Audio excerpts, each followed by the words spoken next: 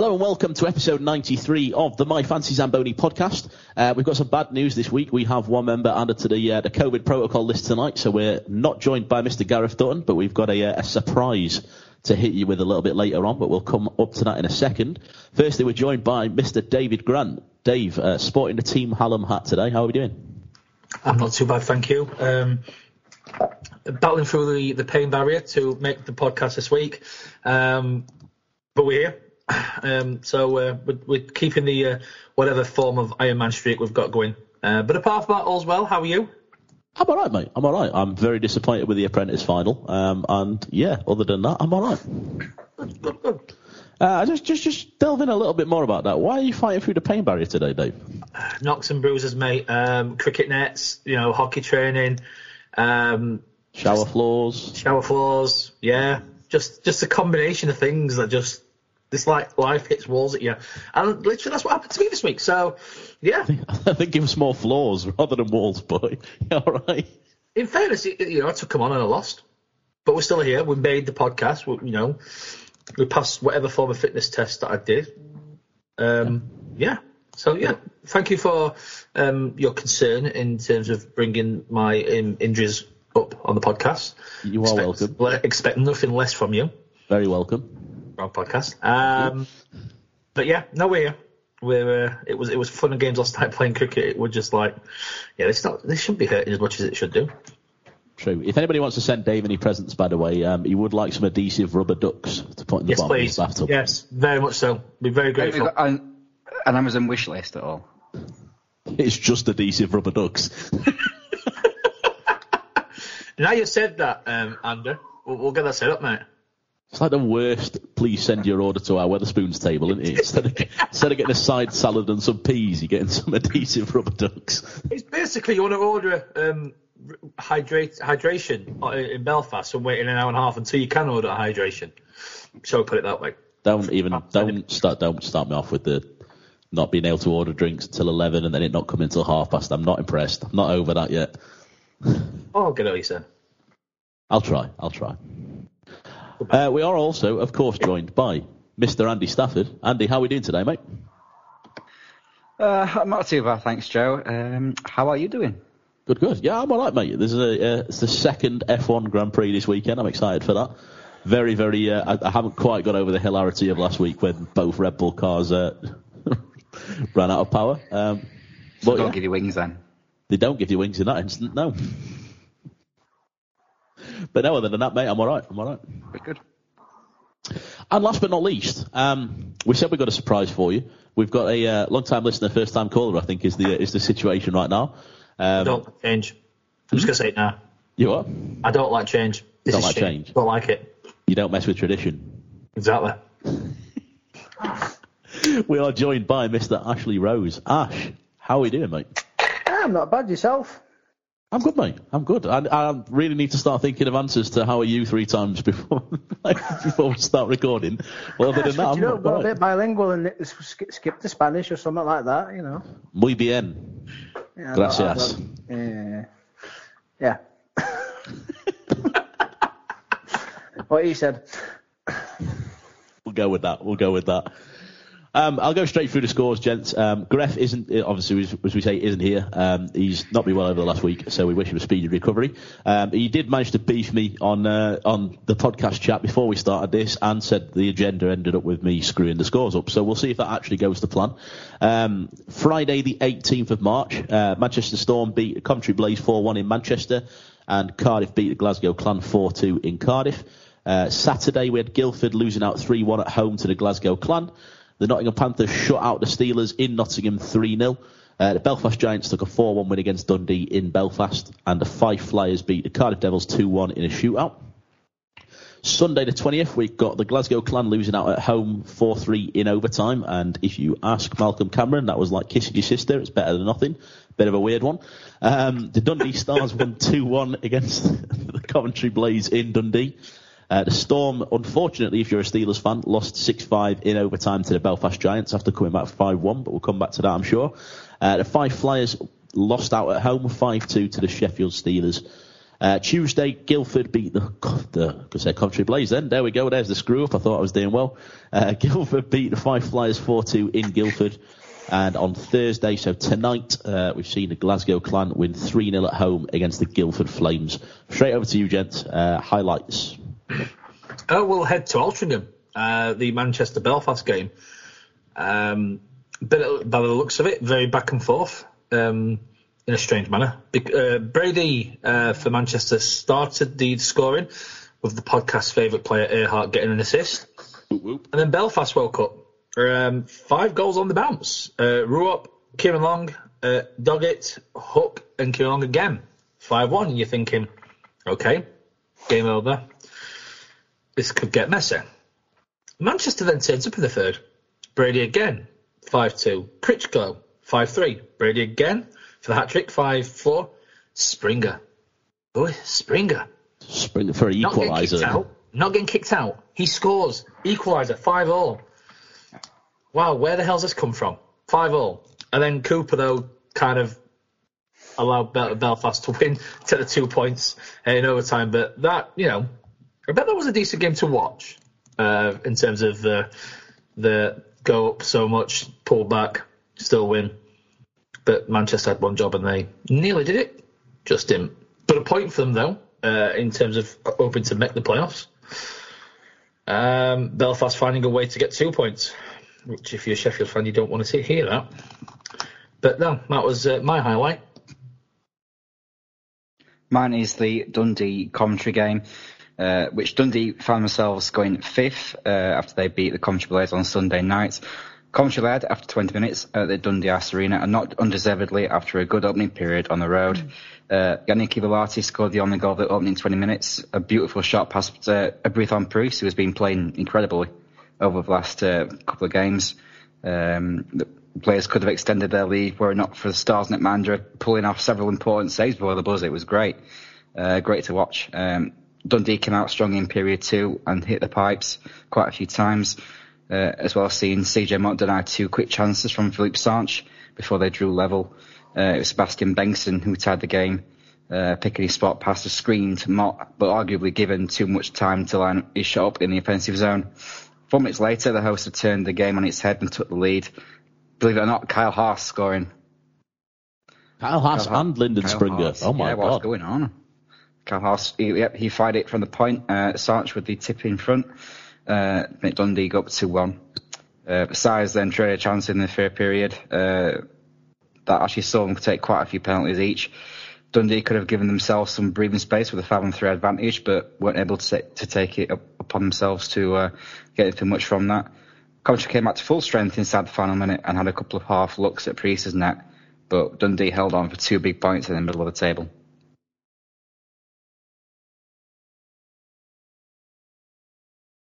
For me, my highlight of the week was the Fife Cardiff game up in Kilcoddy, 2-1 after penalties, and basically on the basis of Fife have got a reputation for being the whipping boys, and it just goes to show that they're not, and you never have to underestimate an underdog. And to be fair, this season they pulled off some fantastic results in that one again for me, with how Cardiff have played since about the weekend before the Challenge Cup semi-final and when they played Belfast.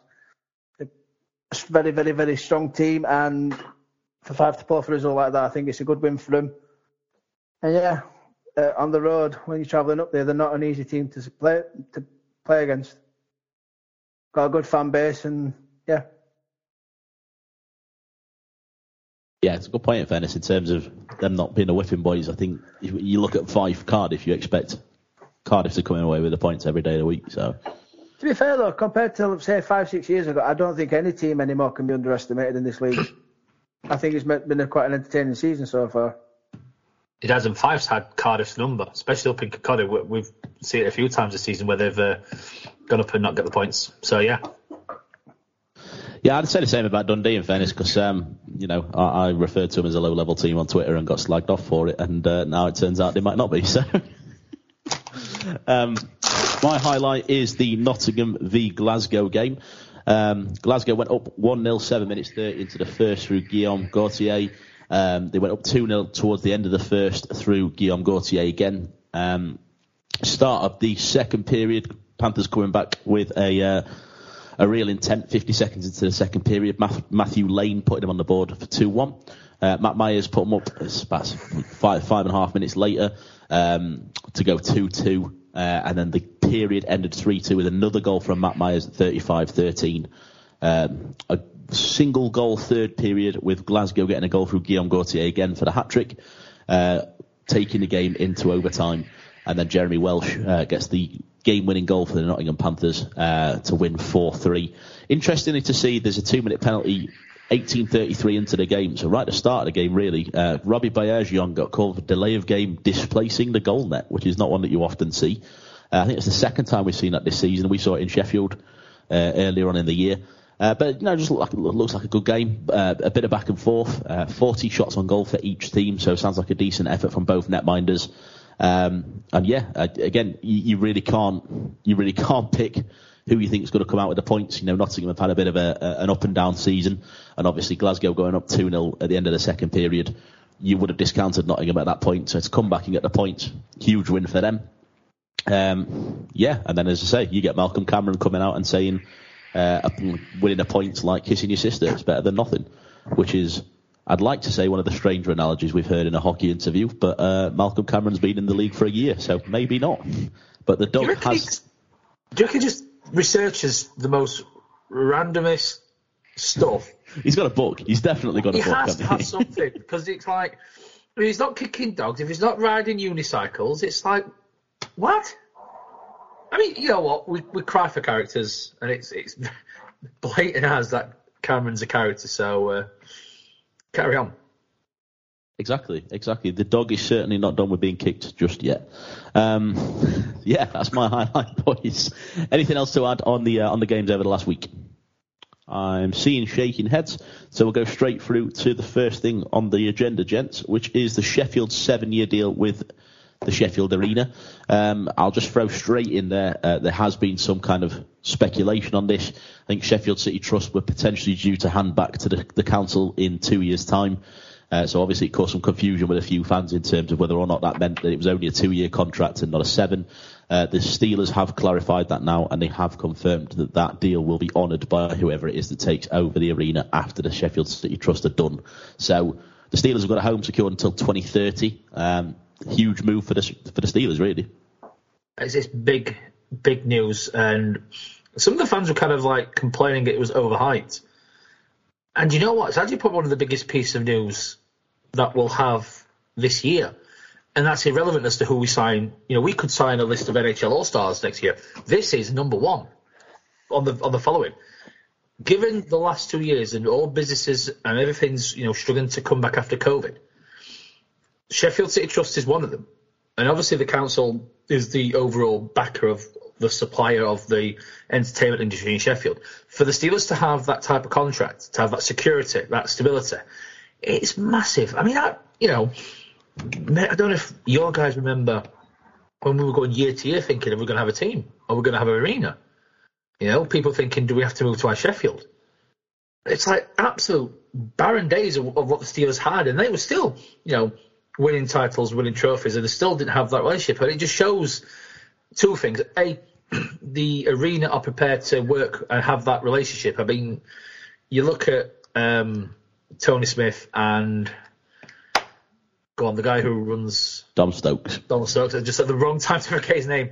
The relationship they have, business and personally, you can tell that it's like light years to what the Steelers have ever had. So that's in the Steelers' back pocket, and the arena do talk as the Steelers as the main tenant. And the amount of times now you see when bands come over, we'd like that date. Well, Sheffield Steelers have got that. So would you like the day before or the day after? And years ago it'd be, right, go on, Sling York, have a midweek. It's completely night and day. So have that relationship, to have that stability. I just think and you could say that with Nottingham or Belfast. I mean, Belfast, when they was took over by the guys who run the SSC Arena, because the Odyssey Arena then, it's that level of big news. It's huge. It gives that club stability. And now Sheffield have that. As much as some people aren't fans of the arena teams, as some people have unearthed themselves back on Twitter and slagged them off. It's probably one of the biggest pieces of news the Steelers will announce The only other biggest piece they could have was actually taken over the arena, but I can't see that happening. I don't think in a long time will we see him take over the arena. There is an announcement at 6 a.m, so who knows? There is. Who knows? We'll get this uploaded over the weekend, and it's makes a mockery of what I've just said. But no, it's the biggest piece of news that Steelers will announce for a farewell. Probably the biggest this year. So it's good news for the Sheffield Steelers. Yeah, this released over the weekend. Are you doubting my abilities to upload the podcast? Oh, it's charming. It's not wrong.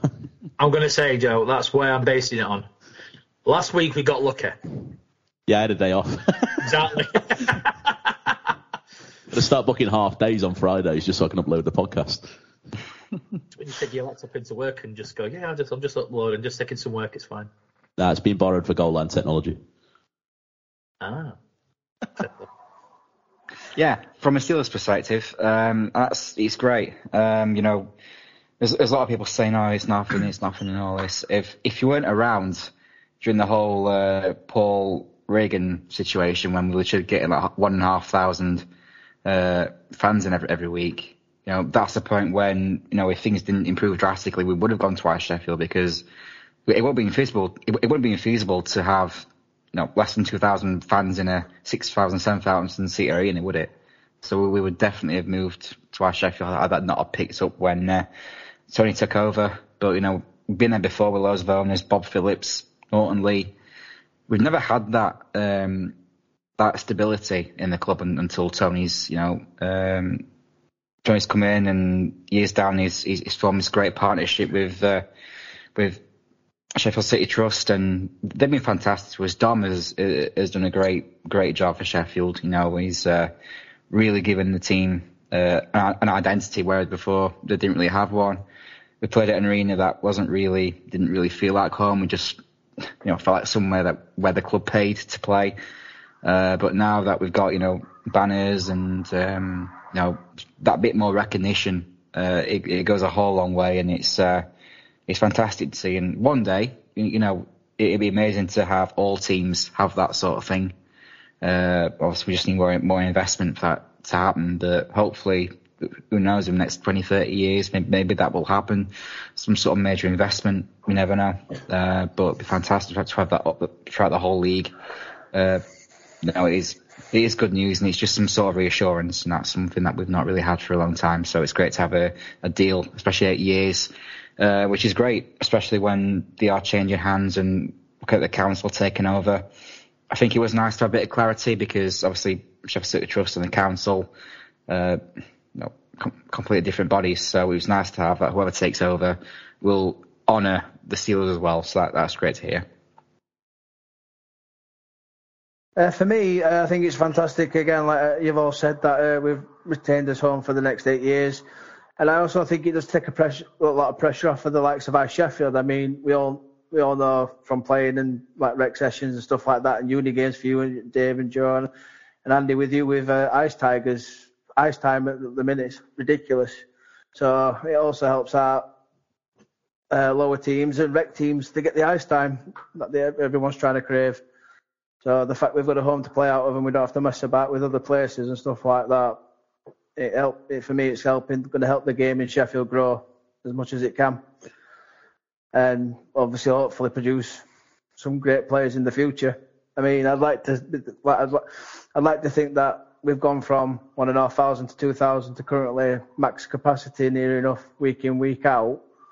That it shows that we could do somewhere bigger and better, or improving the capacity if we could at the arena, to show the country that ice hockey can be a mainstream sport like football with the proper investment, and actually put the UK. I know the GB boys have put the UK on the map, and the likes of Liam Kirk have in the ice hockey world, and have changed it and rolled heads. But I do think ice hockey in the UK has got the capacity to be a mainstream sport.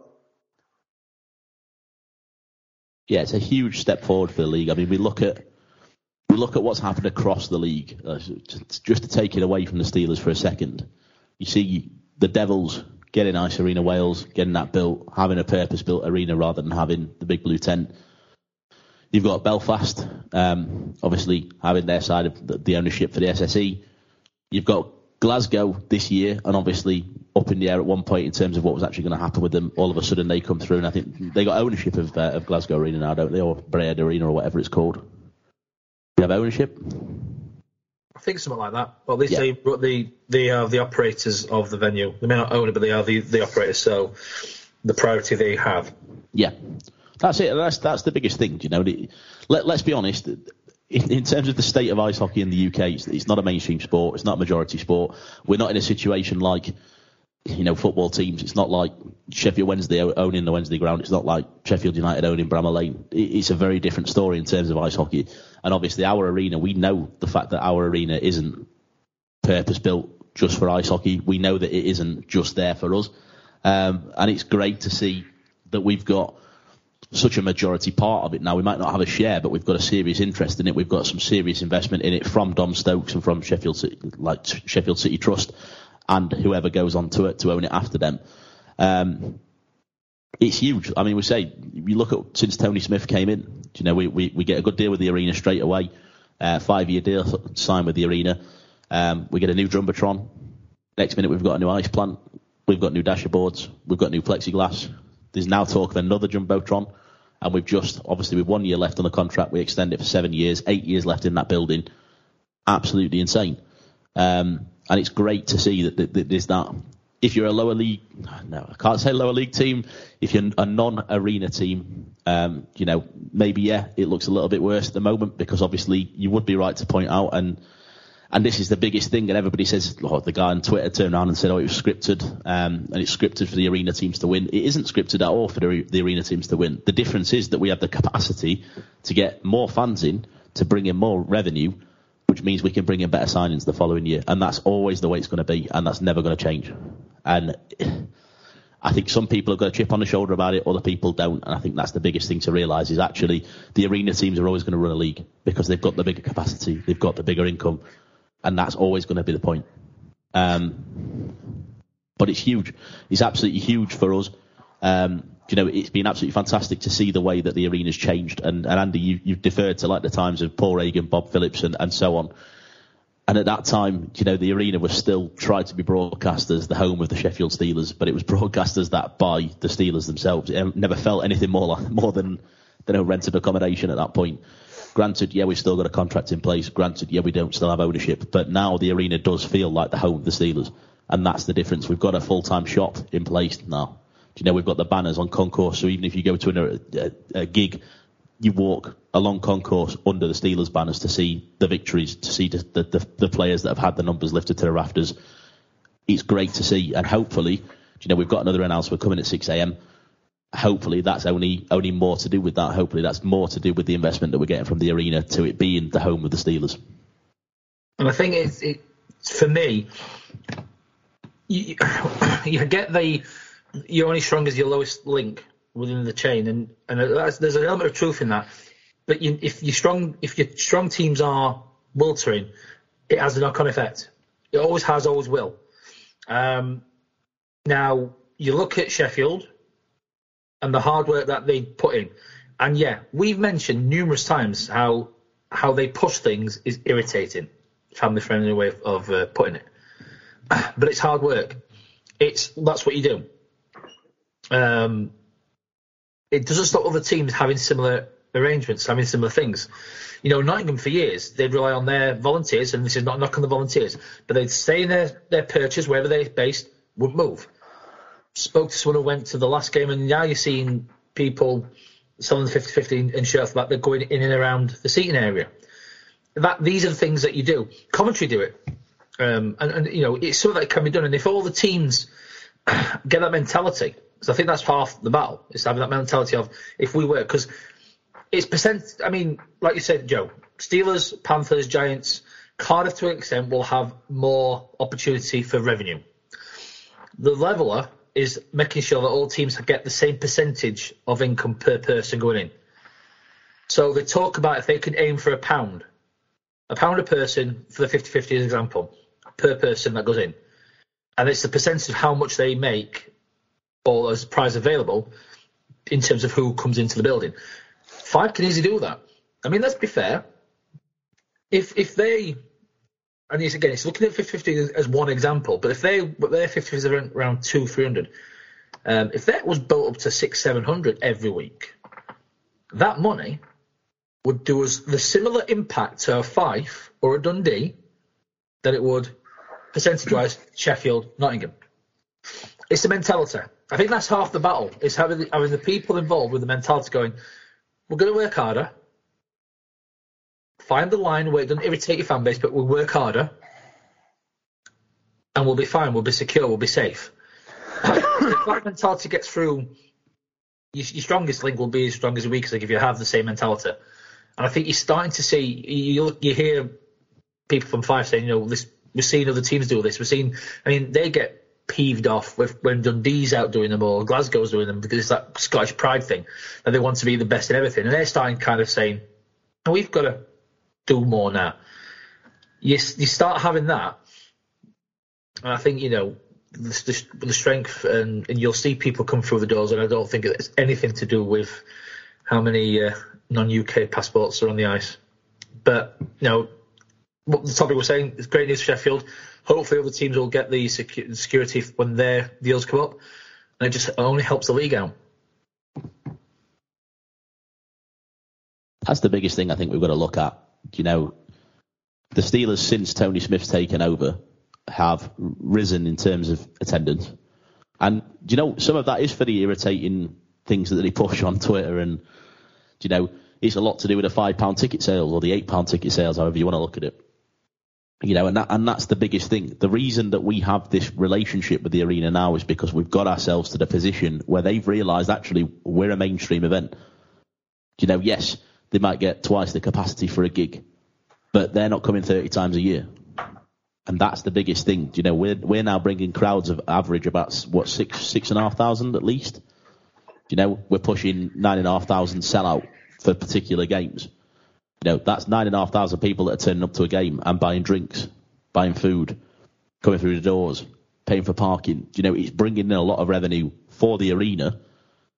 And that's what they're realising. And I think that's the biggest thing. You look at other teams and you look at some teams and their attendance has been so low, and it points exactly to where they are in the table. And it's a catch-22 in it, boys, let's be honest, because if you've got the product on the ice, it helps you bring in more fans. But when you bring in more fans, it helps you put the product on the ice. So the thing is, it's finding a way of breaking that cycle. It's finding a way of putting the product on the ice without having the backing and the revenue that comes from a higher fan base. Or it's a way of bringing in people through the doors to then fund the following year's team. And that's what it's all about. And that's what I think the Steelers ownership have done so perfectly recently. We went through some bad times in terms of the product on the ice. The last year of Paul Thompson as just one of the ones to bring up, it wasn't great to watch. And it was one of the years that one of the arena teams didn't make it into the top three. And it's a horrendous time to think about it when you look back at it as a Steelers fan, particularly when you're sitting in the position that we're sat in now. But we still managed to fight through that. We still managed to bring in the attendances. We still managed to put the revenue into the team to put out a better team the following year. And I think that's a big thing. And this also helps us do that. Any speculations on what we think the announcement's going to be at 6 a.m? Very, very, very big curveball. I know we've not talked about this earlier, but any ideas, any guesses? I'm kind of going on the lines of like some of the fans. I don't know if it's something that they do this point of the year, but an extension of Aaron Fox's contract. Yeah, I know there was a lot of speculation as to that being the announcement when they made the announcement about the arena. So I feel like that would kind of go hand in hand with, if that's what you thought, that's now what we're going to give you. Yeah.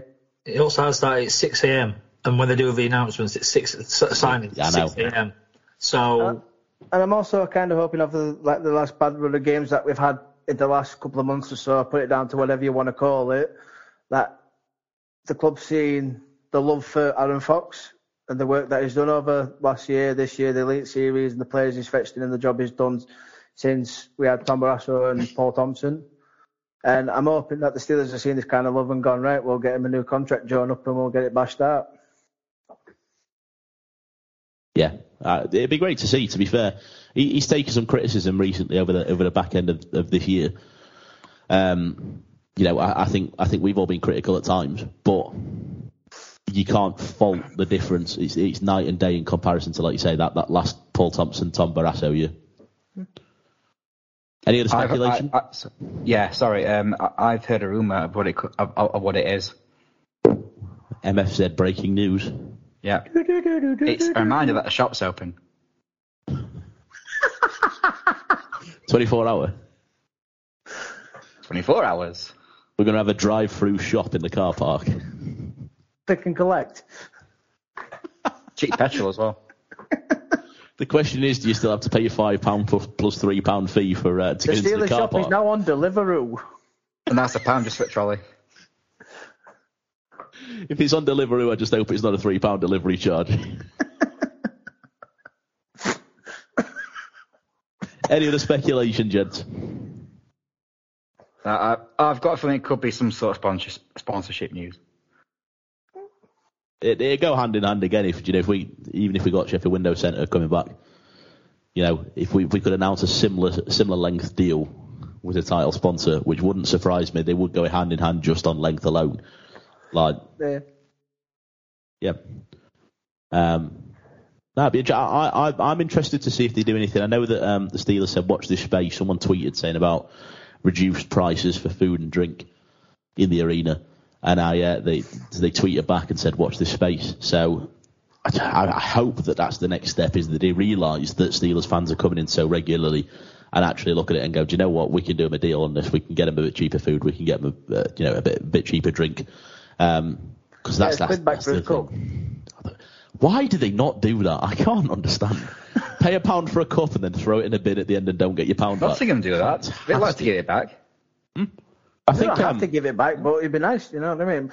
I must admit, I do like the touch of the fact now they've got the Steelers logo on the cups. Whereas before, and they just had the a bit of writing saying Steelers and stuff like that with hockey sticks. But I think the badge is a nice touch to it. Yeah, 100%.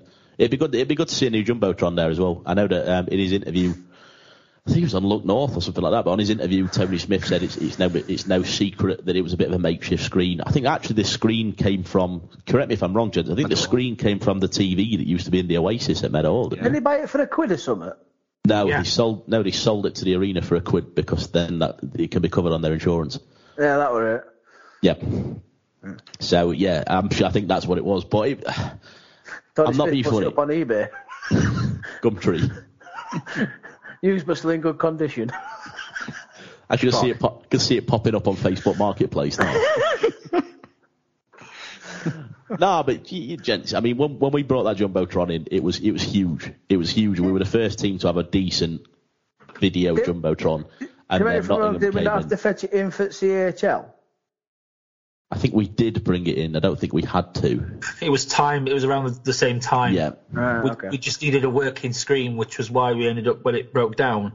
Then ones at the side, at the back. Yeah. We played Salzburg. Yes, it were. Because it broke down against Jönköping, and we had to buy rule and regulation. I know it'd probably be vast amounts of money, but I'd like to see the fact, like they do in the NHL with the projection on the ice or something like that. I'd love to see on ice projections. Expensive gig, mate. I know. It's about £1 million worth of kit, isn't it, or something like that, or multiple? So I first saw it on one at World Championships, and it's mind blowing. But it adds to the entertainment of the it. night, doesn't it? It adds to the package. I'd say it might get us out of the pub and actually in for the intro video, but the intro video lasts 74 minutes. So as long as Steelers stand-up come out swinging a sword like Vegas do when they did it in playoffs and fighting who they're going up against, you know what I mean? It's not just playoffs either, mate. Oh, God. Every game. Honestly, every game. We went to 4 games there, and every single one, the night was out fighting someone on the ice. Jesus. Yeah, I mean, in fairness, it'll be great to see Avatar screened on the ice, though, won't it? Yeah, no, it'll be good, boys. I mean, you look at Nottingham's now, in fairness. We thought we got a good screen, and then Nottingham came in and said, hold my bear. So, you know, it's... Where's the bear gone? I didn't see it the other night. The bear? Yeah. Deflated. Oh, it's yeah. deflated, mate. Hibernating. Like their season, mic drop. He says as Steelers aren't going for a great time in their season. Moving swiftly on from that. Anything else on the Steelers, gents? Anything else on the 7-year deal? We've not got that much more on the agenda, boys, so actually we might get this under an hour at this rate. He says that, then he looks at his piece of paper and he's got league title written down, which could be a lengthy conversation. Who knows? Yeah.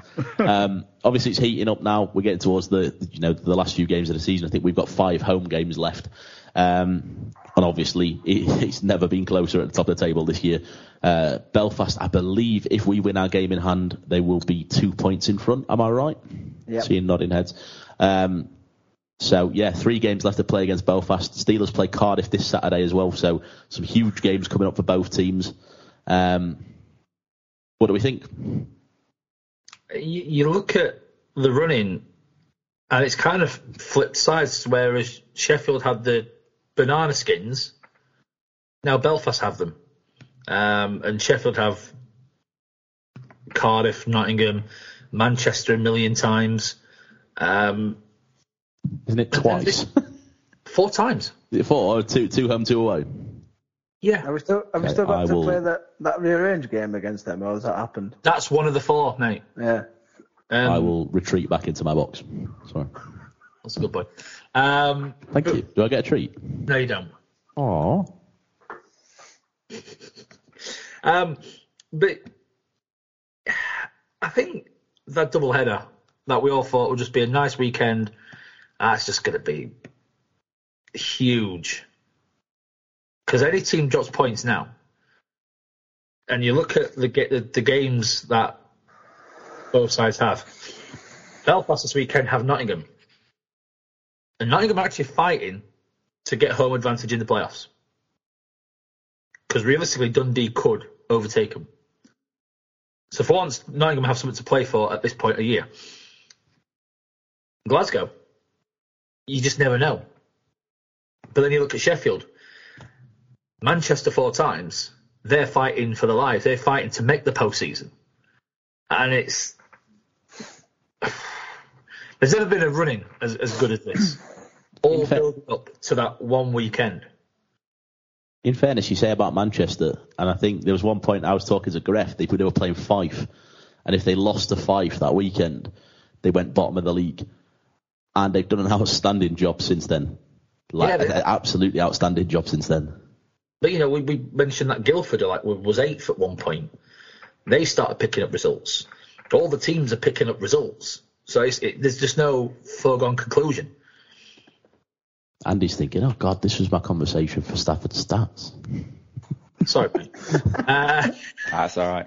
But it's fascinating. It's exciting. It's just very nervy if you're a fan of the Giants or the Steelers, because you're not watching your team. You're also watching the other game to see where they drop points. And it's the business end of the year. It's what you watch sport for. Yeah, I personally can't see anybody but this is my personal opinion, but I can't see anybody but Belfast going all the way. On paper, they've got these easier running, apart from Cardiff. They've not got many games to play at all, but with them being pretty far behind, especially playing so many games, I can't really see them catching up to the eventual winner. Sheffield got 11 games in about 20 odd days or something. It's a lot of games in such a short space of time, especially when we've had very difficult results and games that were played with so many injuries as well. It's just not been going well at all for Sheffield. And I know Cardiff have hit a bit of an injury snag. 3 of their top players are currently out, but Belfast, pretty strong. 4D men. 4D men, yep. Cardiff 4D men. Belfast bringing in, obviously, brought in Patrick Mullen to give a little bit of help at the back, and no doubt I've got a feeling that he's going to help them. So Belfast are a team that don't seem to be struggling with any sort of injuries or anything, and I think that's going to be absolutely pivotal for them. Again, the biggest sort of game for me, I think, is going to be against Sheffield. Being at home, I've got a feeling Sheffield will want to They want to take it to him, but I just don't think they'll have enough in the tank to put much of an end result. And especially, we spoke about banana skins before. There's still a good few sides that Sheffield have struggled with. Cardiff, that's going to be a huge game. Manchester will want to take some points off us. There's a lot of teams that we are playing against that do not want to see us lift a Stanley Cup. Lift a trophy. Well, I don't Cardiff. Want that I know. I don't want that game to my head. But there's a lot of teams that we play against that don't want to see us lift any silverware. And they're going to really take it to Sheffield. So I just can't see them being the end winners. But it's going to be Belfast for me. Who do you think will win the Conn Smythe? Oh, Joey Martin. Brodie Reid. Joey Martin any day of the week. Oh, Brodie. Yeah. Joey Martin, like, when he was playing, the Brodie Reid current. Anytime. Every time. There's no one else. And twice on a Sunday. Okay. That's me told. Always. Third time for the winner's selfie. Oh, don't start me off with that. It's going, like you've all said, it's coming down to the business end of the season, and I'm hoping that, like with majority of the time, the Steelers turn up, and I do think a lot of the other teams are going to start turning up. Like I said, it's playoffs coming around the corner and all that lot, and I think this weekend is going to be as crucial as the Belfast doubleheader in Sheffield. I think if we don't scrape anything more than 3 points this weekend, it's going to be a hell of a tough battle. Belfast look a hell of a lot stronger than what they did at the start of the season, and obviously I can say that now because obviously how it's all panned out, but we all saw them and we thought, what the hell? They've pulled all these great signings in and nothing's occurred, then all of a sudden from out of nowhere they just come up with an absolute bang. And yeah, it's going to be a tough one. But I don't know, it's going to, I won't like to say, because I've seen this kind of situation before with Steelers and Belfast and Cardiff, and we came out on top. I think it came down to the last game of the season. I think it came down to goal difference, didn't it, or something like that? Something like that, yeah. It was ridiculous, but a fantastic. And to be fair, wins. Could have been Red Wins. It was Red Wins one year. I think it was goal difference another year. It's there was a few crazy years in a row. But honestly, aside of that, I'm happy that this year's been such cutthroat kind of. You know what I mean? Coming back after COVID and all that lot, and not having any hockey. And then you come back to this and everybody is on top of each other, replacing. It's made it a fantastic season. I think that's the biggest thing as well, do you know, boys? We've not had hockey for 2 years. We had a bit of the Elite Series, which was okay, but it wasn't a season. And then we come back and, Ash, like you say, spot on. Like, every team's been competitive. You can't write off any team. Yeah. And I can't remember the last time we've seen that. You know, I can't remember the last time that you know, we've always said Fife's a difficult place to go to and it's a difficult place to play, but in the grand scheme of things, this point in the year, you're looking at it going, we're playing Fife away or playing Fife at home, we should be getting the points. You can't do that this year. And that's no disrespect to Fife, and it's only one example, but you can't do that at all this year. And I think that's huge. The bottom line is if Sheffield win every game for the rest of the season, they win. If Belfast win every game of the season, they win. But I can't see that happening for either. The problem is at the moment, I can't see Sheffield getting anything more than a split weekend in that doubleheader on the 9th and 10th of April. And if that's the case, they need the win in Belfast. Now, what we've now got to ask ourselves is, can we see Sheffield getting a win in Belfast on that Wednesday? Is it Wednesday? Friday. I knew it was midweek. Wednesday we'll play Glasgow. Yeah. But that's the biggest thing. You know, you look at it, and honestly, I can't see us getting a win against Belfast away again. And unfortunately, I think that puts us 2 points short. But we've both got teams to play. And like we say, every team's competitive. You know, and this year's definitely going to come down to the teams that lost against. And I'm going to say it, and I only mean it in respect of the league table itself, but it's going to come down to who lost the games against the lower league teams. And I don't mean any disrespect to the lower league teams, but at the end of the day, they're 7th, 8th, 9th, 10th for a reason.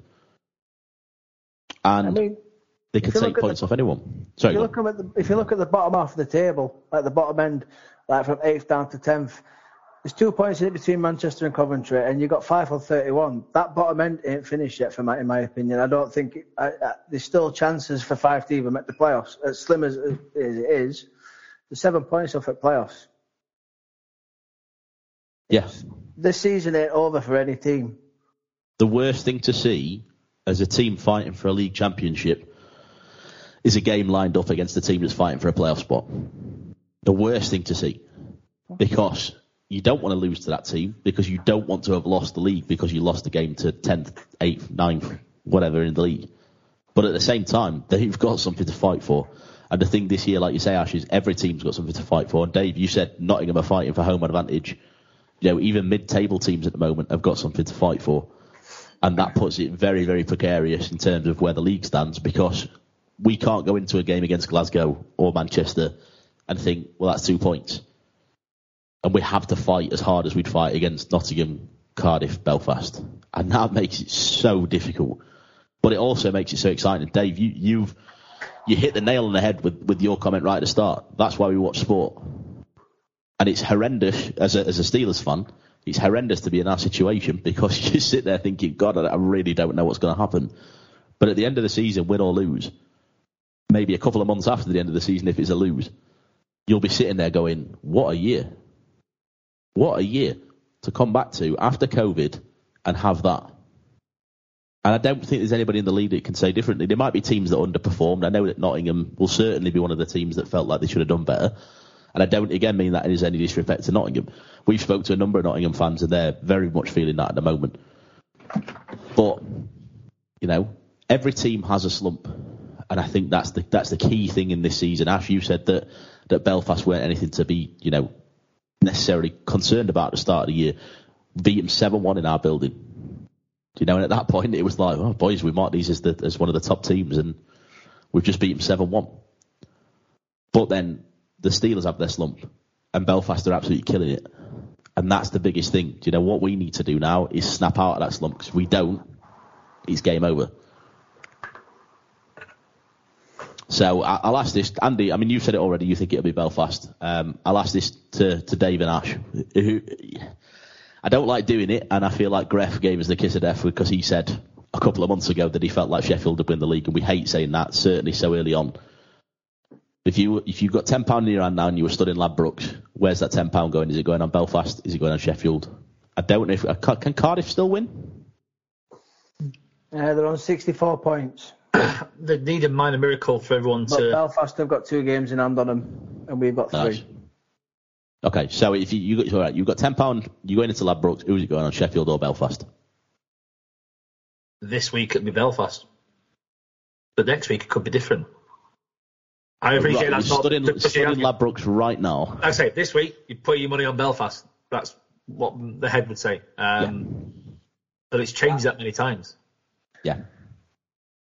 I'm same on Dave, to be honest. At the minute, I'd say Belfast. In my heart, I'd love to say Steelers, but I don't know. Like I said, I think it's going to be a cracking end to the season, and I hope the Steelers will deliver on that entertainment side of value by chasing down Belfast as much as possible.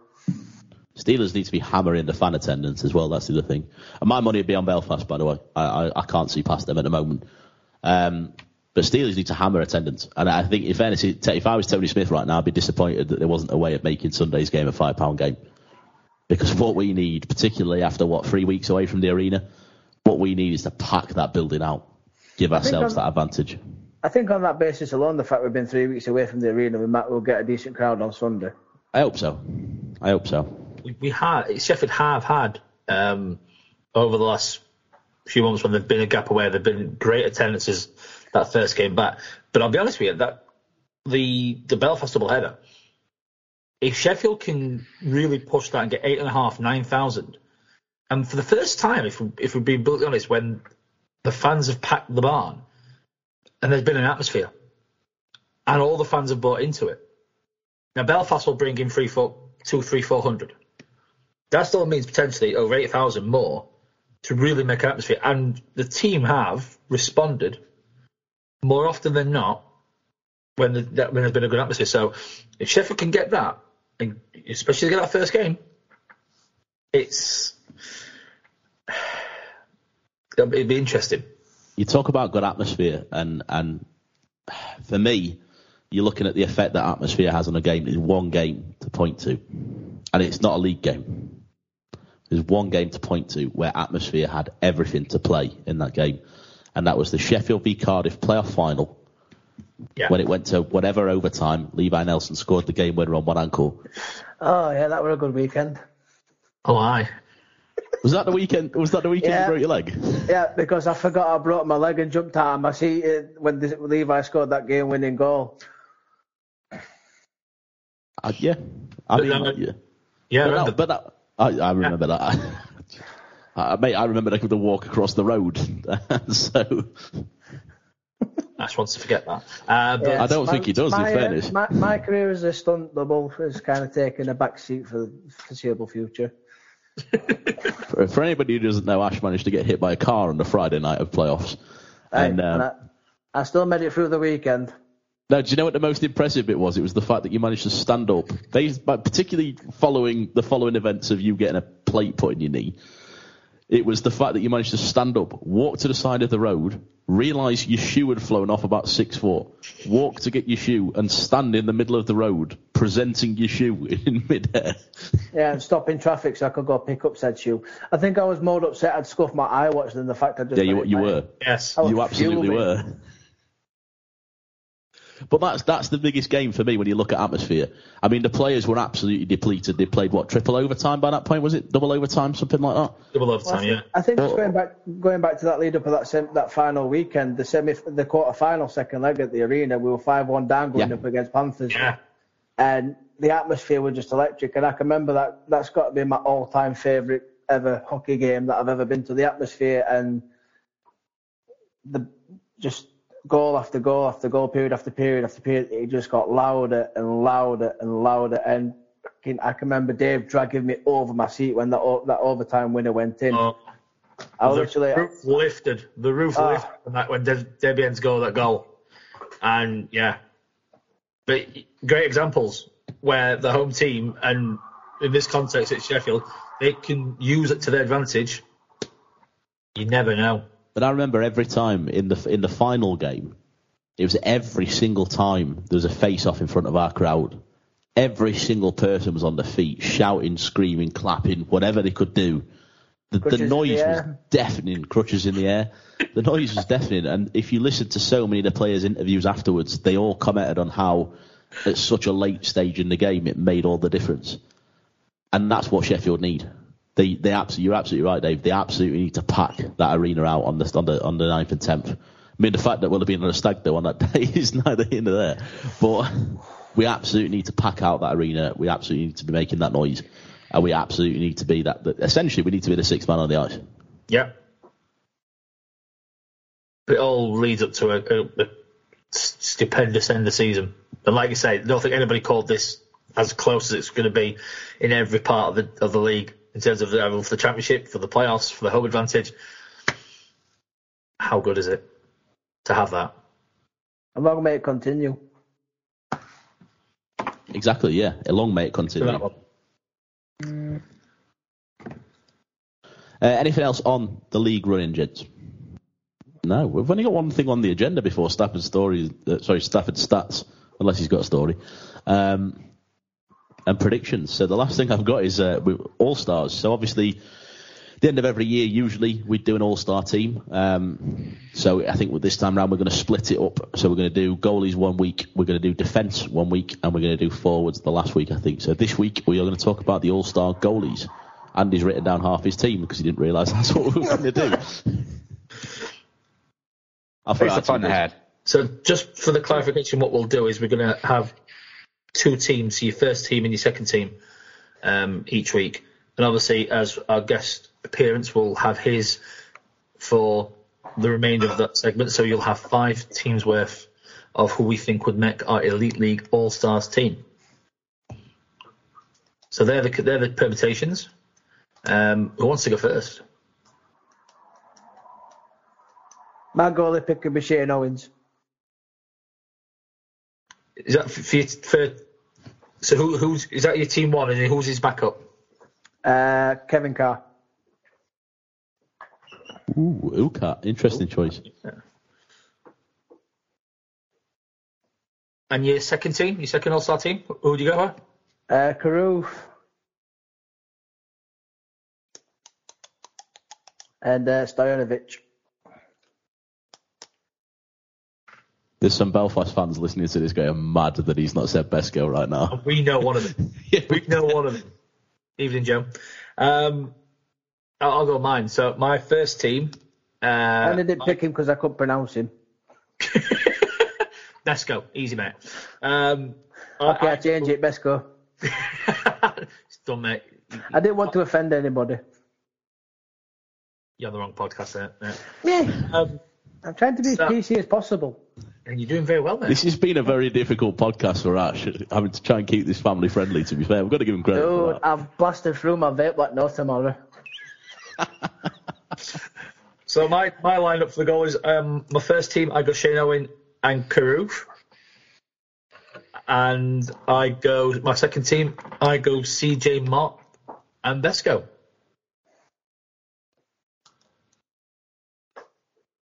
There you go.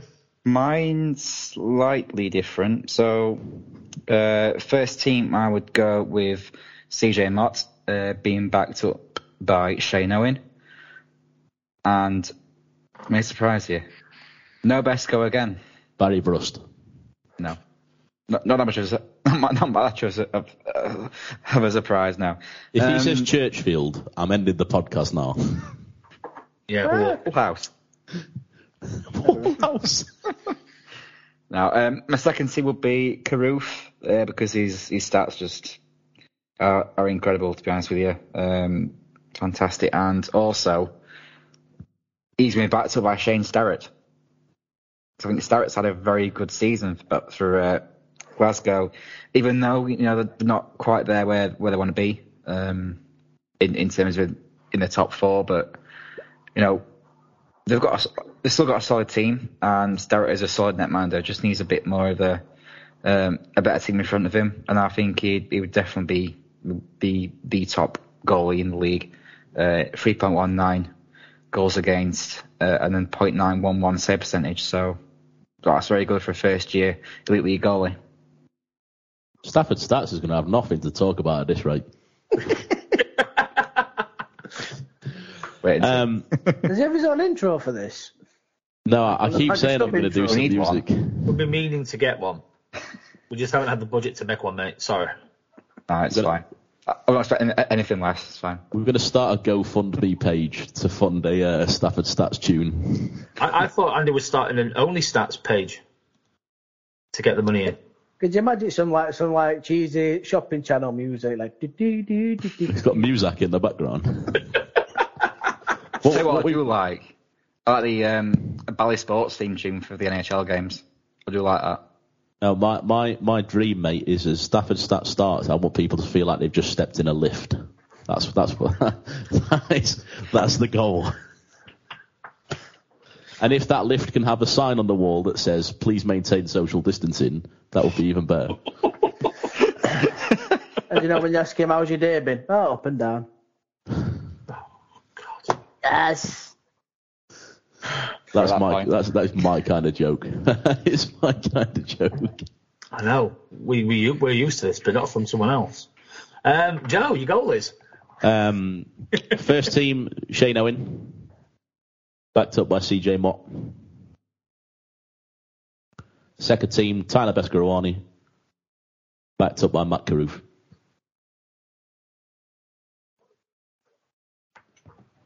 Sorry to anybody that's offended that I've picked primarily arena team goalies. I actually haven't, in fairness. The number one goalie isn't an arena team goalie, so... No, it's not. I'd love to see him in orange, I'm not going to lie. In fairness, it's something we've said in a number of podcasts, actually, we'll ask you, because one of my goals, like, all the goalies are actually quite strong this year, probably the strongest season for goalies.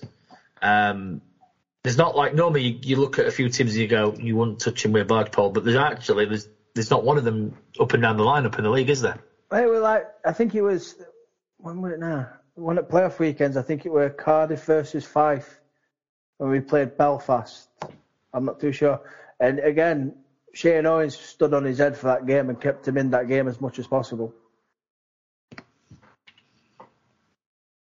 The question is he a Gareth Zemlak? Is he a goalie that performs because he's facing 50 shots a night, and when he goes to a bigger team, doesn't? I know he performed in Belfast, and I feel like he had a bit of an unfortunate year, and obviously it was the year that was cut short, wasn't it, as well?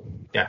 But I just think he's quality. I'd quite happily see him in Orange. I'll say this, boys. I mean, apologies, Ash, because it contradicts your second team slightly. We've said before that we don't think that there's a single goalie in the league that if we sign next year, we'd be disappointed. There's 2 goalies in the league right now that I'd be disappointed if we're signing Orange next year.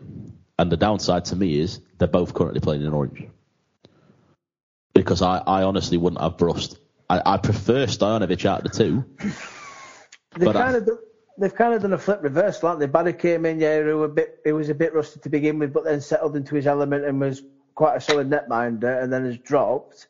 Whereas when we saw Stojanovic start the season, you know what I mean, he started off poor and then all of a sudden picked it up. And I don't know, it's a weird one. I don't know what's kind of happened to either one of them.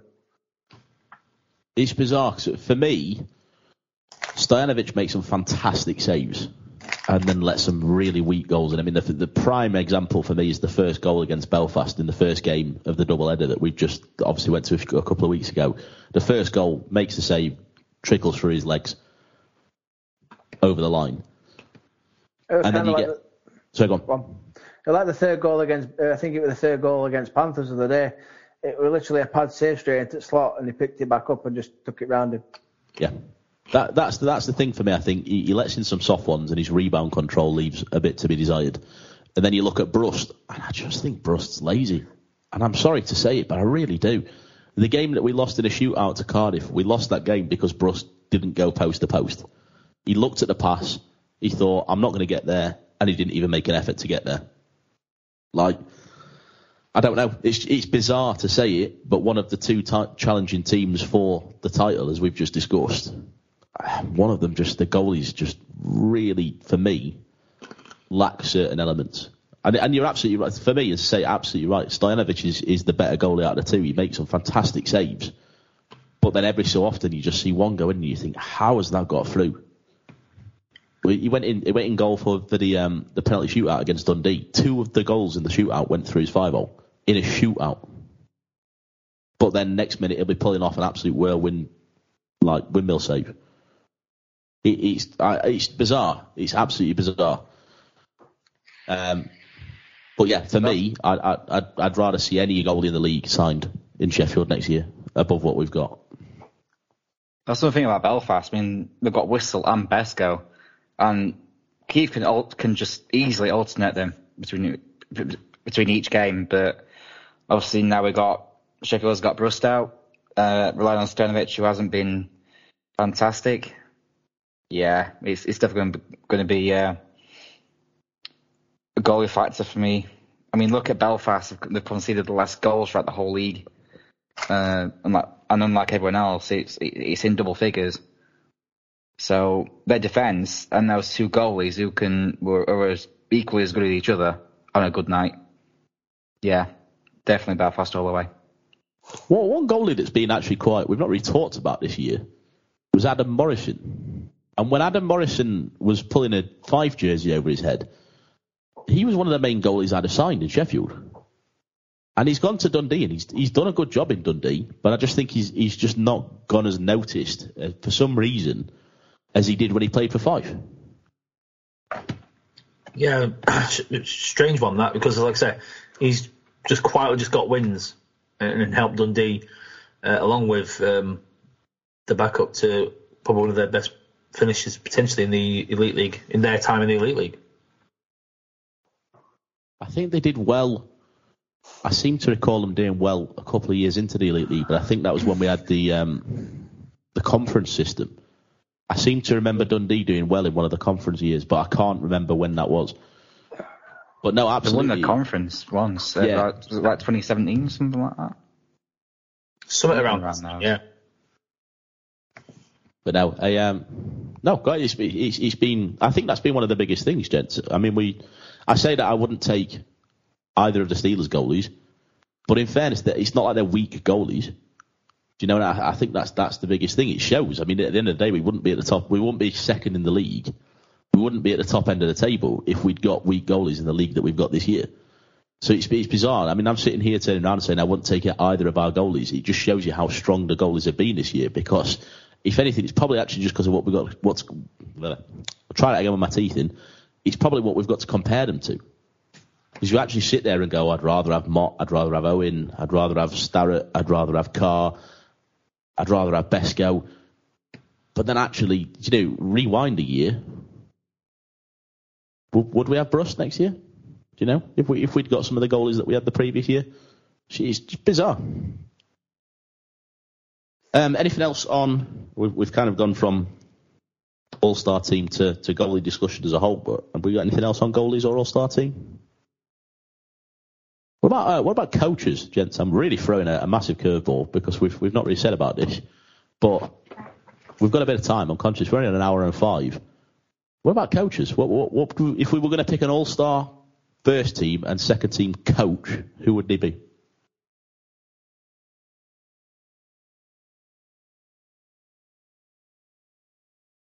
There's a reason for the gap, because this is beyond left field, the curveball. I know. You could tell that I've really thrown a curveball in here. What about equipment manager? No. No. What about ring connect? No. That's a rabbit hole. That is a rabbit hole. Other holes are available. Thank there you. We go. My first team, I'd go Scalder, because I think he's a guy that is really humble in defeat, and he's got his own little sort of personality. We saw his outburst on Premier Sports when they were in Cardiff, and there was a lot of swearing and all stuff like that. But that's just part of the game, and that's why you love it. That's the passion, and he has a lot of it. There's a lot of it of hockey, and so I definitely have him as a first team coach. Second team, I think I'd still go with Keith. Out of context podcast quotes. That's why people go to hockey, for swearing coaches. Disgusting. Family sport. Mentality. I think I'd go with them two coaches, but I'd probably go the other way around. I probably would go Keith for my first team and Scalder for second. Honourable mentions for Pasha and Fox. It's not like Sheffield had a bad season, so it's an honourable mention. And Omar does well with what he has, and kind of does punch above his weight sometimes, and he's doing it again this year. But I think close to the mass, I'd go Keith first team and Scalder second. And like Andy said, I'm liking his humility, especially in defeat. I don't think you'd have had that. I'd have been intrigued with the interview post Challenge Cup final if Andrew Lord was coach. Let's put it that way. Chalk and cheese, isn't it? It's that'll upset some Cardiff fans, but you know what? I don't care, because Scalder is just a complete different person. And but it's not his first outburst. Because he did it in the THL when there was away at Lucarama. He had a really good outburst. So it's like, again, we talk characters. He's definitely one of them, and I hope he stays around for a few years. If we're going bringing something more than the coaches in previous years.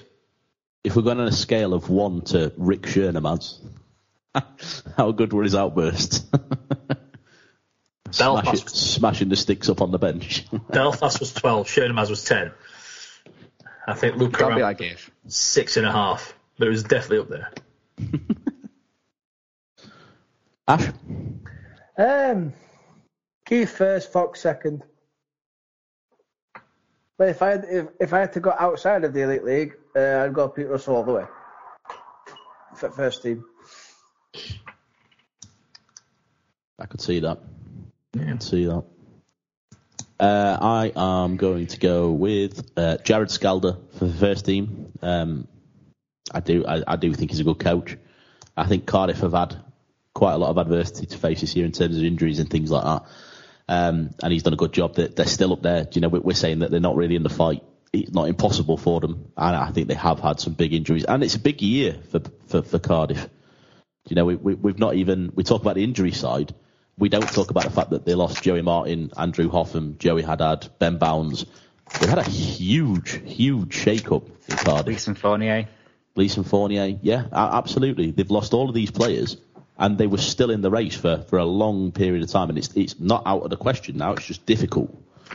So it's, you know, I'd say Scalder for the first team. I agree with you guys as well. I do think he's very humble in defeat and humble in victory as well, to be fair. Completely agree. It's chalk and cheese to Andrew Lord. Second team, it's a tough one, isn't it? I can't see past Keith. My issue with Fox would be up there for me. My issue with Fox is that once there's a lot of adversity in a game, we don't seem to deviate from the initial game plan. Whereas I think Belfast have had a plan B quite a lot of the time, and obviously you've seen games where they've come back and won in OT, and sometimes it might have been like the last game that we've just talked about, you know, where they were up 5-1, goes back to 5-5, they still get that win. That's a tough overtime win when you've thrown away a 4-goal lead in the third period. So to come away with the point, I think Keith's a strong coach. Scalder first team, Keith second team for me. But the thing we've noticed Fox with very Fox, close. Sorry. No, go. The thing we've noticed with Fox is a lot of the time he always has the same. Even if we play a really bad game, he always says, "Oh, I liked our first period. I liked our game." How can you say that you liked our period when we were 3-0 down in Belfast? I had to pick my jaw up off the floor when I heard that. It just doesn't make sense. We were stood outside the hotel at that point, waiting for a taxi to Cuckoo. I think, Dave, you were going straight from McHugh's, or you were going back to the hotel, or I can't remember. But I had to pick my jaw up off the floor when I heard that. I liked a lot about our first period. And I thought, after I had to down my pint when they scored their third goal, I did not like a lot about our first period. What a hardship you had to down your pint. I know, well, no comment. But no. Anything else on this one, gents? No? Favourite equipment managers? No? Assistant coaches? No? These. You what? These. I quite like the Glasgow equipment manager getting the phone out and texting Malcolm Cameron during the game so that he could still pass his team orders onto the bench. That was quite a good touch. That basically rounds it up, gents. I mean, at this point, usually at this time of the year, we'd be talking about NHL trade deadline, but I don't think there's been any particularly huge moves in that. Really, to break into an Elite League podcast. I know Ash is disappointed that Vegas Golden Knights managed to trade for an injured player. I'm disappointed. Tactics. We've managed to trade away a young, good, strong player in Zach Aston Reese to sign an old player that's, I just don't think has it anymore in Ricard Raquel. But there's not really been any headline ones, have there really? I mean, Fleury to Minnesota was probably the big one, but nothing really newsworthy unless anybody's got anything. No? All right, gents. I'm going to throw it over to Andy then. I think we've got Stafford stats. We're on an hour and 13 here, boys. We're going to keep this under an hour and a half at this rate. Has anybody got the musical tune to Generation game right now? Family Feud. Gerbil. Say what you see. What is this sorcery when we're like an hour and a half in? What is this? This isn't good length. Oh, control yourself, Ash. Not even dignifying that with a response. Anyway, back to the table. First place still we've got Belfast with 72 points. In second is Sheffield with 68 points. We've got a game in hand with Belfast. In third is Cardiff with 64 points. No games in hand, obviously. In fourth got Nottingham with 49 points. In fifth is Glasgow with 43 points. In sixth is Dundee, who are doing really well, these two Scottish teams. Glasgow and Dundee, I don't think anybody would have had them so far at the table. Low-level team. During this season, yeah. Sorry. Yep. Both doing well. Glasgow 43 and Dundee with 41 points. Close behind them is Guildford in seventh. and it's very, very tough for that final 9th position. We've got Coventry and Manchester battling that minute. 38 points is Coventry with 8th place, and in 9th is Manchester with 36 points. When it comes to top scorers, we have JJ Picnic. Of course, he's going to be up there. What a line, him and Conway. And good win has been. Definitely one of my top picks are them three for the first All-Star team. So we've got Scott Conway in second with 62 points. Adam Brady has had a great season for Manchester. Great season with 55 points. In fourth, we've got Brody Reed with 52 points. And despite injury, we've got Valorant still up there in fifth with 51 points. And when it comes to the goalies, again, we'll see the whole Belfast situation with them too. Carruth is in first with 93.9 save percentage. In second, and very close these two are, is Jackson Whistle and Talib Escrawani, with Whistle just above Besko with 92.81, while Besko has 92.7. Rok Stanovic, he has 92.5, still not doing too bad. CJ Moore is the fifth one with 91.6. Not a whole lot of change in those stats, but considering they've got some players there who've been out for quite a few games, and the whole Belfast with the two goalies, this is pivotal now. It's between how many goals can your say Belfast first line, how many goals can they conjure up to win that title? Would it be the goalies making it so that they win it, or would it be someone outsider who's outside this table at the minute, but who could get a few points and find themselves in the mix? So it's very interesting to see what the last few weeks will bring. Yeah, absolutely is. By any chance, did you start drawing up your forwards for the All-Star team? Or did you just drop that in because they were the players you'd written down? No, I think it's pretty obvious. I mean, I'd be surprised if no one had them three as... No, you're absolutely not. I'm only joking, mate. Don't worry. No. Oh, no, it's just saying that. I can't remember since the Nelson, Valdix and War. Was it War? No, Dowd. Dowd, sorry. Nelson, Valdix and Dowd. That line, there's not been anyone close to that line, but here you are. You see Conway, Goodwin and Picnic. Just fantastic season for him.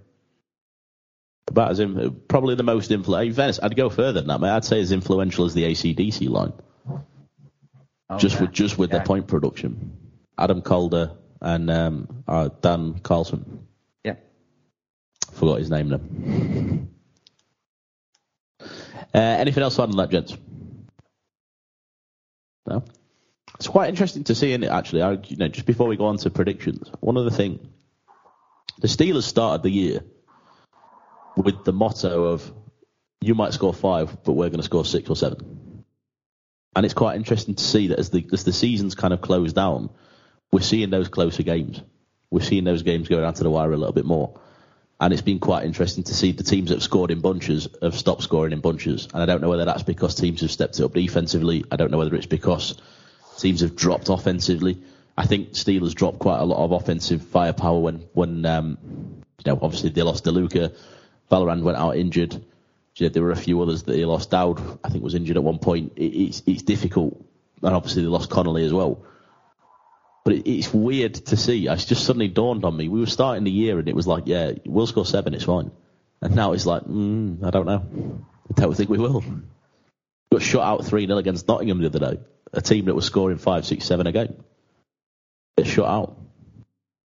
Strange to see. Anything else, boys? Any other business? Straight to predictions? No? Yeah? No, yeah. That was all. Okay. Straight to predictions before we carry on this. Friday the 20th. I've written numbers down in a weird way here. Hold on. Friday the 25th. Belfast versus Nottingham in Belfast. Oh, I'm going to go for a lie down.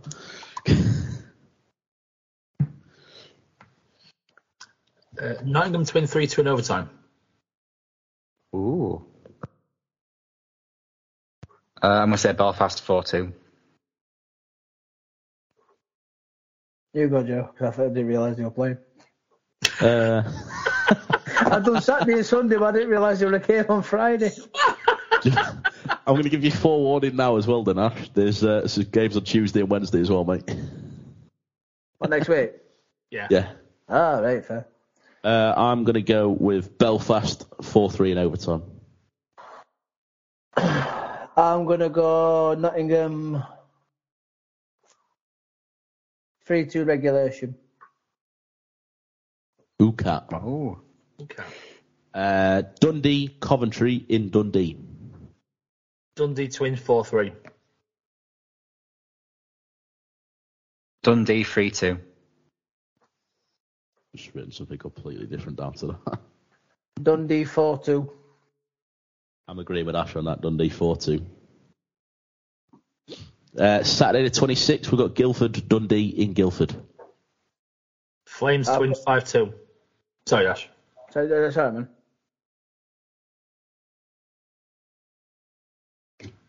I've gone Guildford to win 4-1. Guildford 3-1.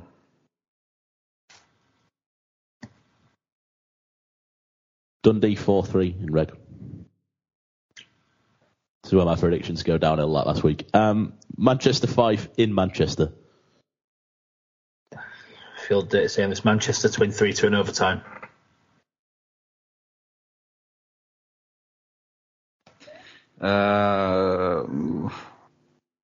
It's difficult because 5 could pull some out. I'm going to say 5.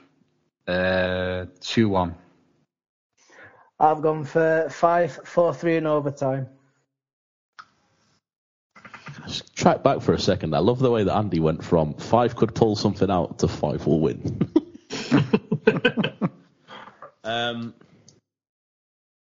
Manchester 5-2. Glasgow, Coventry in Glasgow. Coventry to win 5-3.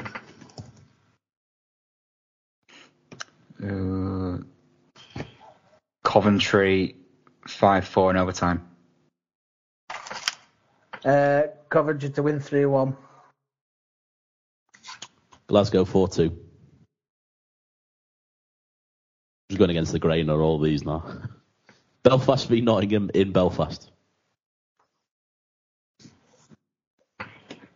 I've gone 4-2 Nottingham. I'm going 4-1 Nottingham. Belfast 2-0.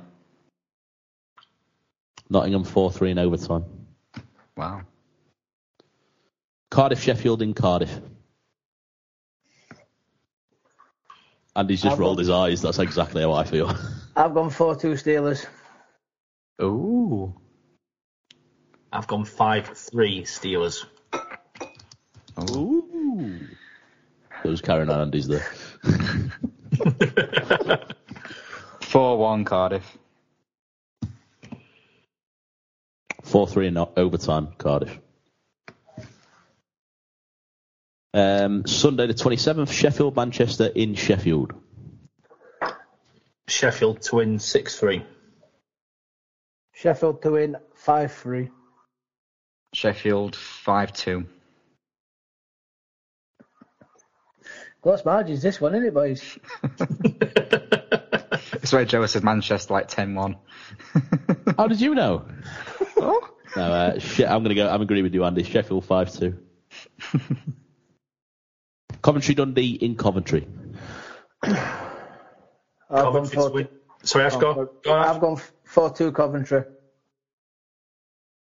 I've gone 5-4 regulation Coventry. Did you say Coventry at home, Joe? They are indeed, yeah. Yeah. Third game for Dundee of the weekend as well. Oh. No, it is. Yes, it is. It's all right. Okay. I'm guessing myself. Fun for a minute. I'm going to say 4-1 Coventry.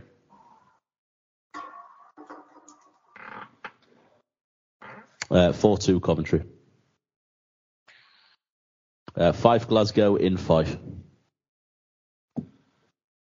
Glasgow to win 4-3 regulation.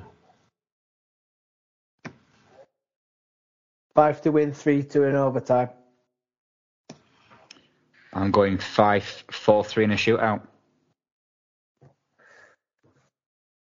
5. 5-2. And we got Tuesday 29th, Glasgow, Belfast in Glasgow.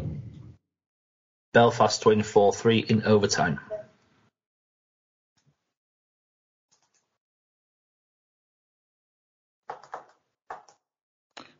Belfast 5-3. Glasgow 2-1 in overtime. Ooh, Cat. Who Cat?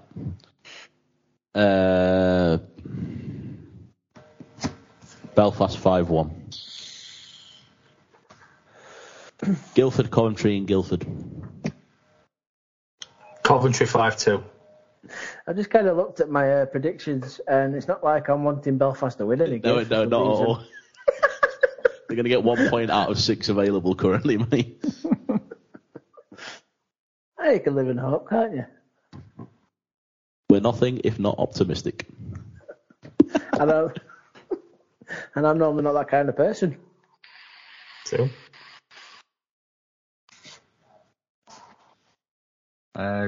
Coventry 3-0. This is the point where Ash says, who are the teams again? Oh, no, I know where I am. I was just waiting for everybody else. I've gone Coventry 4-0. Oh. Coventry 4-1. And then Wednesday 30th, Manchester v Sheffield in Manchester. 4-1 Steelers. 5-1 Steelers. Manchester 3-2 in overtime. It's just like a football bet where you get predictions for like red card score, get Springer to get kicked out of the game. You're not putting your accumulator on now, mate. Sheffield 4-3 in overtime. And then the game of the year, Sheffield Hallam versus Sheffield Uni on Wednesday the 30th. Hallam to win 7-2. Hallam to win, what was that? 7-2. Glenn Goodman went to Sheffield Hallam University. For a field trip or Guest speaker. I'm going to say Hallam 6-3. The right answer. I'm going to say Hallam 5-2. Hallam 5-3. This is where we start to chant, oh, I'd rather be... No. No. All Absolutely. I'll say is we don't mess with tradition at the arena. We're not talking about the one at Sheffield. He goes, oh, I'd rather be a Potley than a... Oh, you're on mute. You can't say there were 10 uni thingies either, just because of the current... No. That's true. That's true. The game of the year for everybody, though. The first varsity game. We'll adapt it. We'll say there were 10 uni vegans in the air.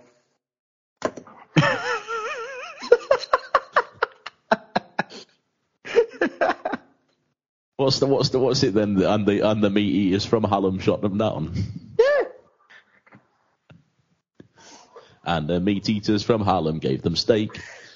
Well, it would be quite appropriate knowing the glory holes in Sheffield Arena. So. And thank you very much for another episode of Zamboni. Andy's managed to ruin his keyboard 2 days on two podcasts on the trot.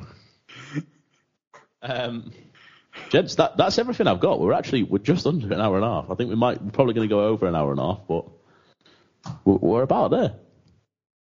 Anything else? Apart from socials, no. I always forget socials. At MFZ Podcast on Twitter and Instagram, My Fantasy Zamboni Podcast on Facebook, and we've got the My Fantasy Zamboni Podcast discussions group on Facebook as well. If you can't get added into it through the normal page, drop us a message and we'll get you added. And the shop is open. The shop, that's my closing line. Honestly, learn respect. I behave myself. So now, It's all about to go downhill. it's wearing off. I bet you didn't hear that bit, did you? No. Try and edit that one out.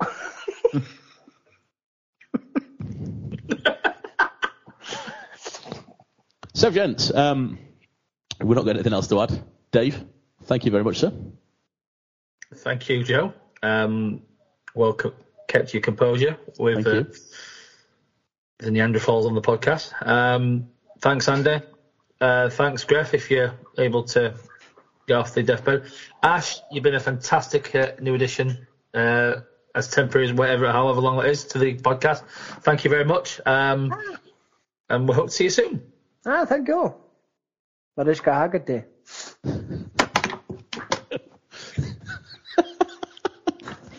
Mariska Hargitay, Speedy. Random cowboy.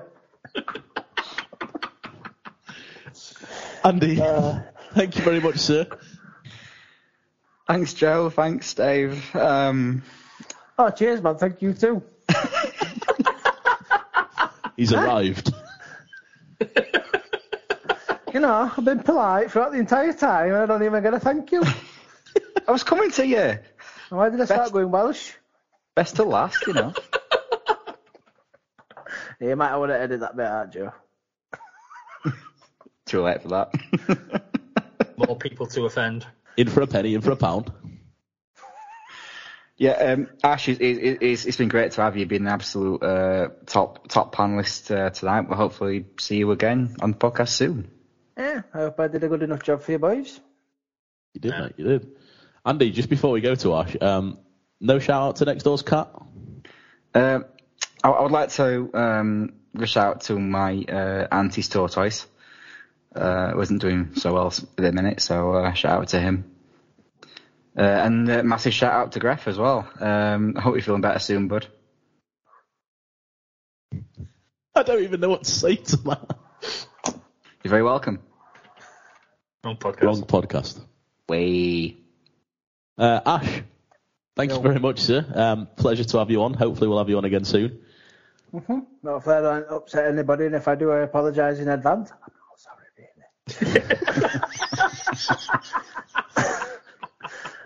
really. His field is barren. If barren, Jesus. It's going downhill, boys. It's going downhill.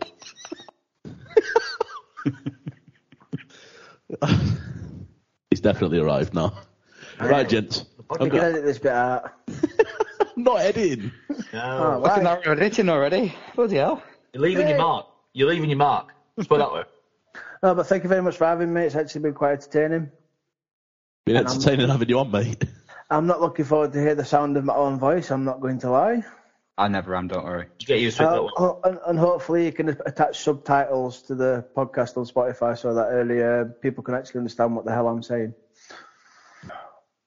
People are just going to have to listen to it at 3 a.m. and then the sign language person pops up at the bottom of Spotify.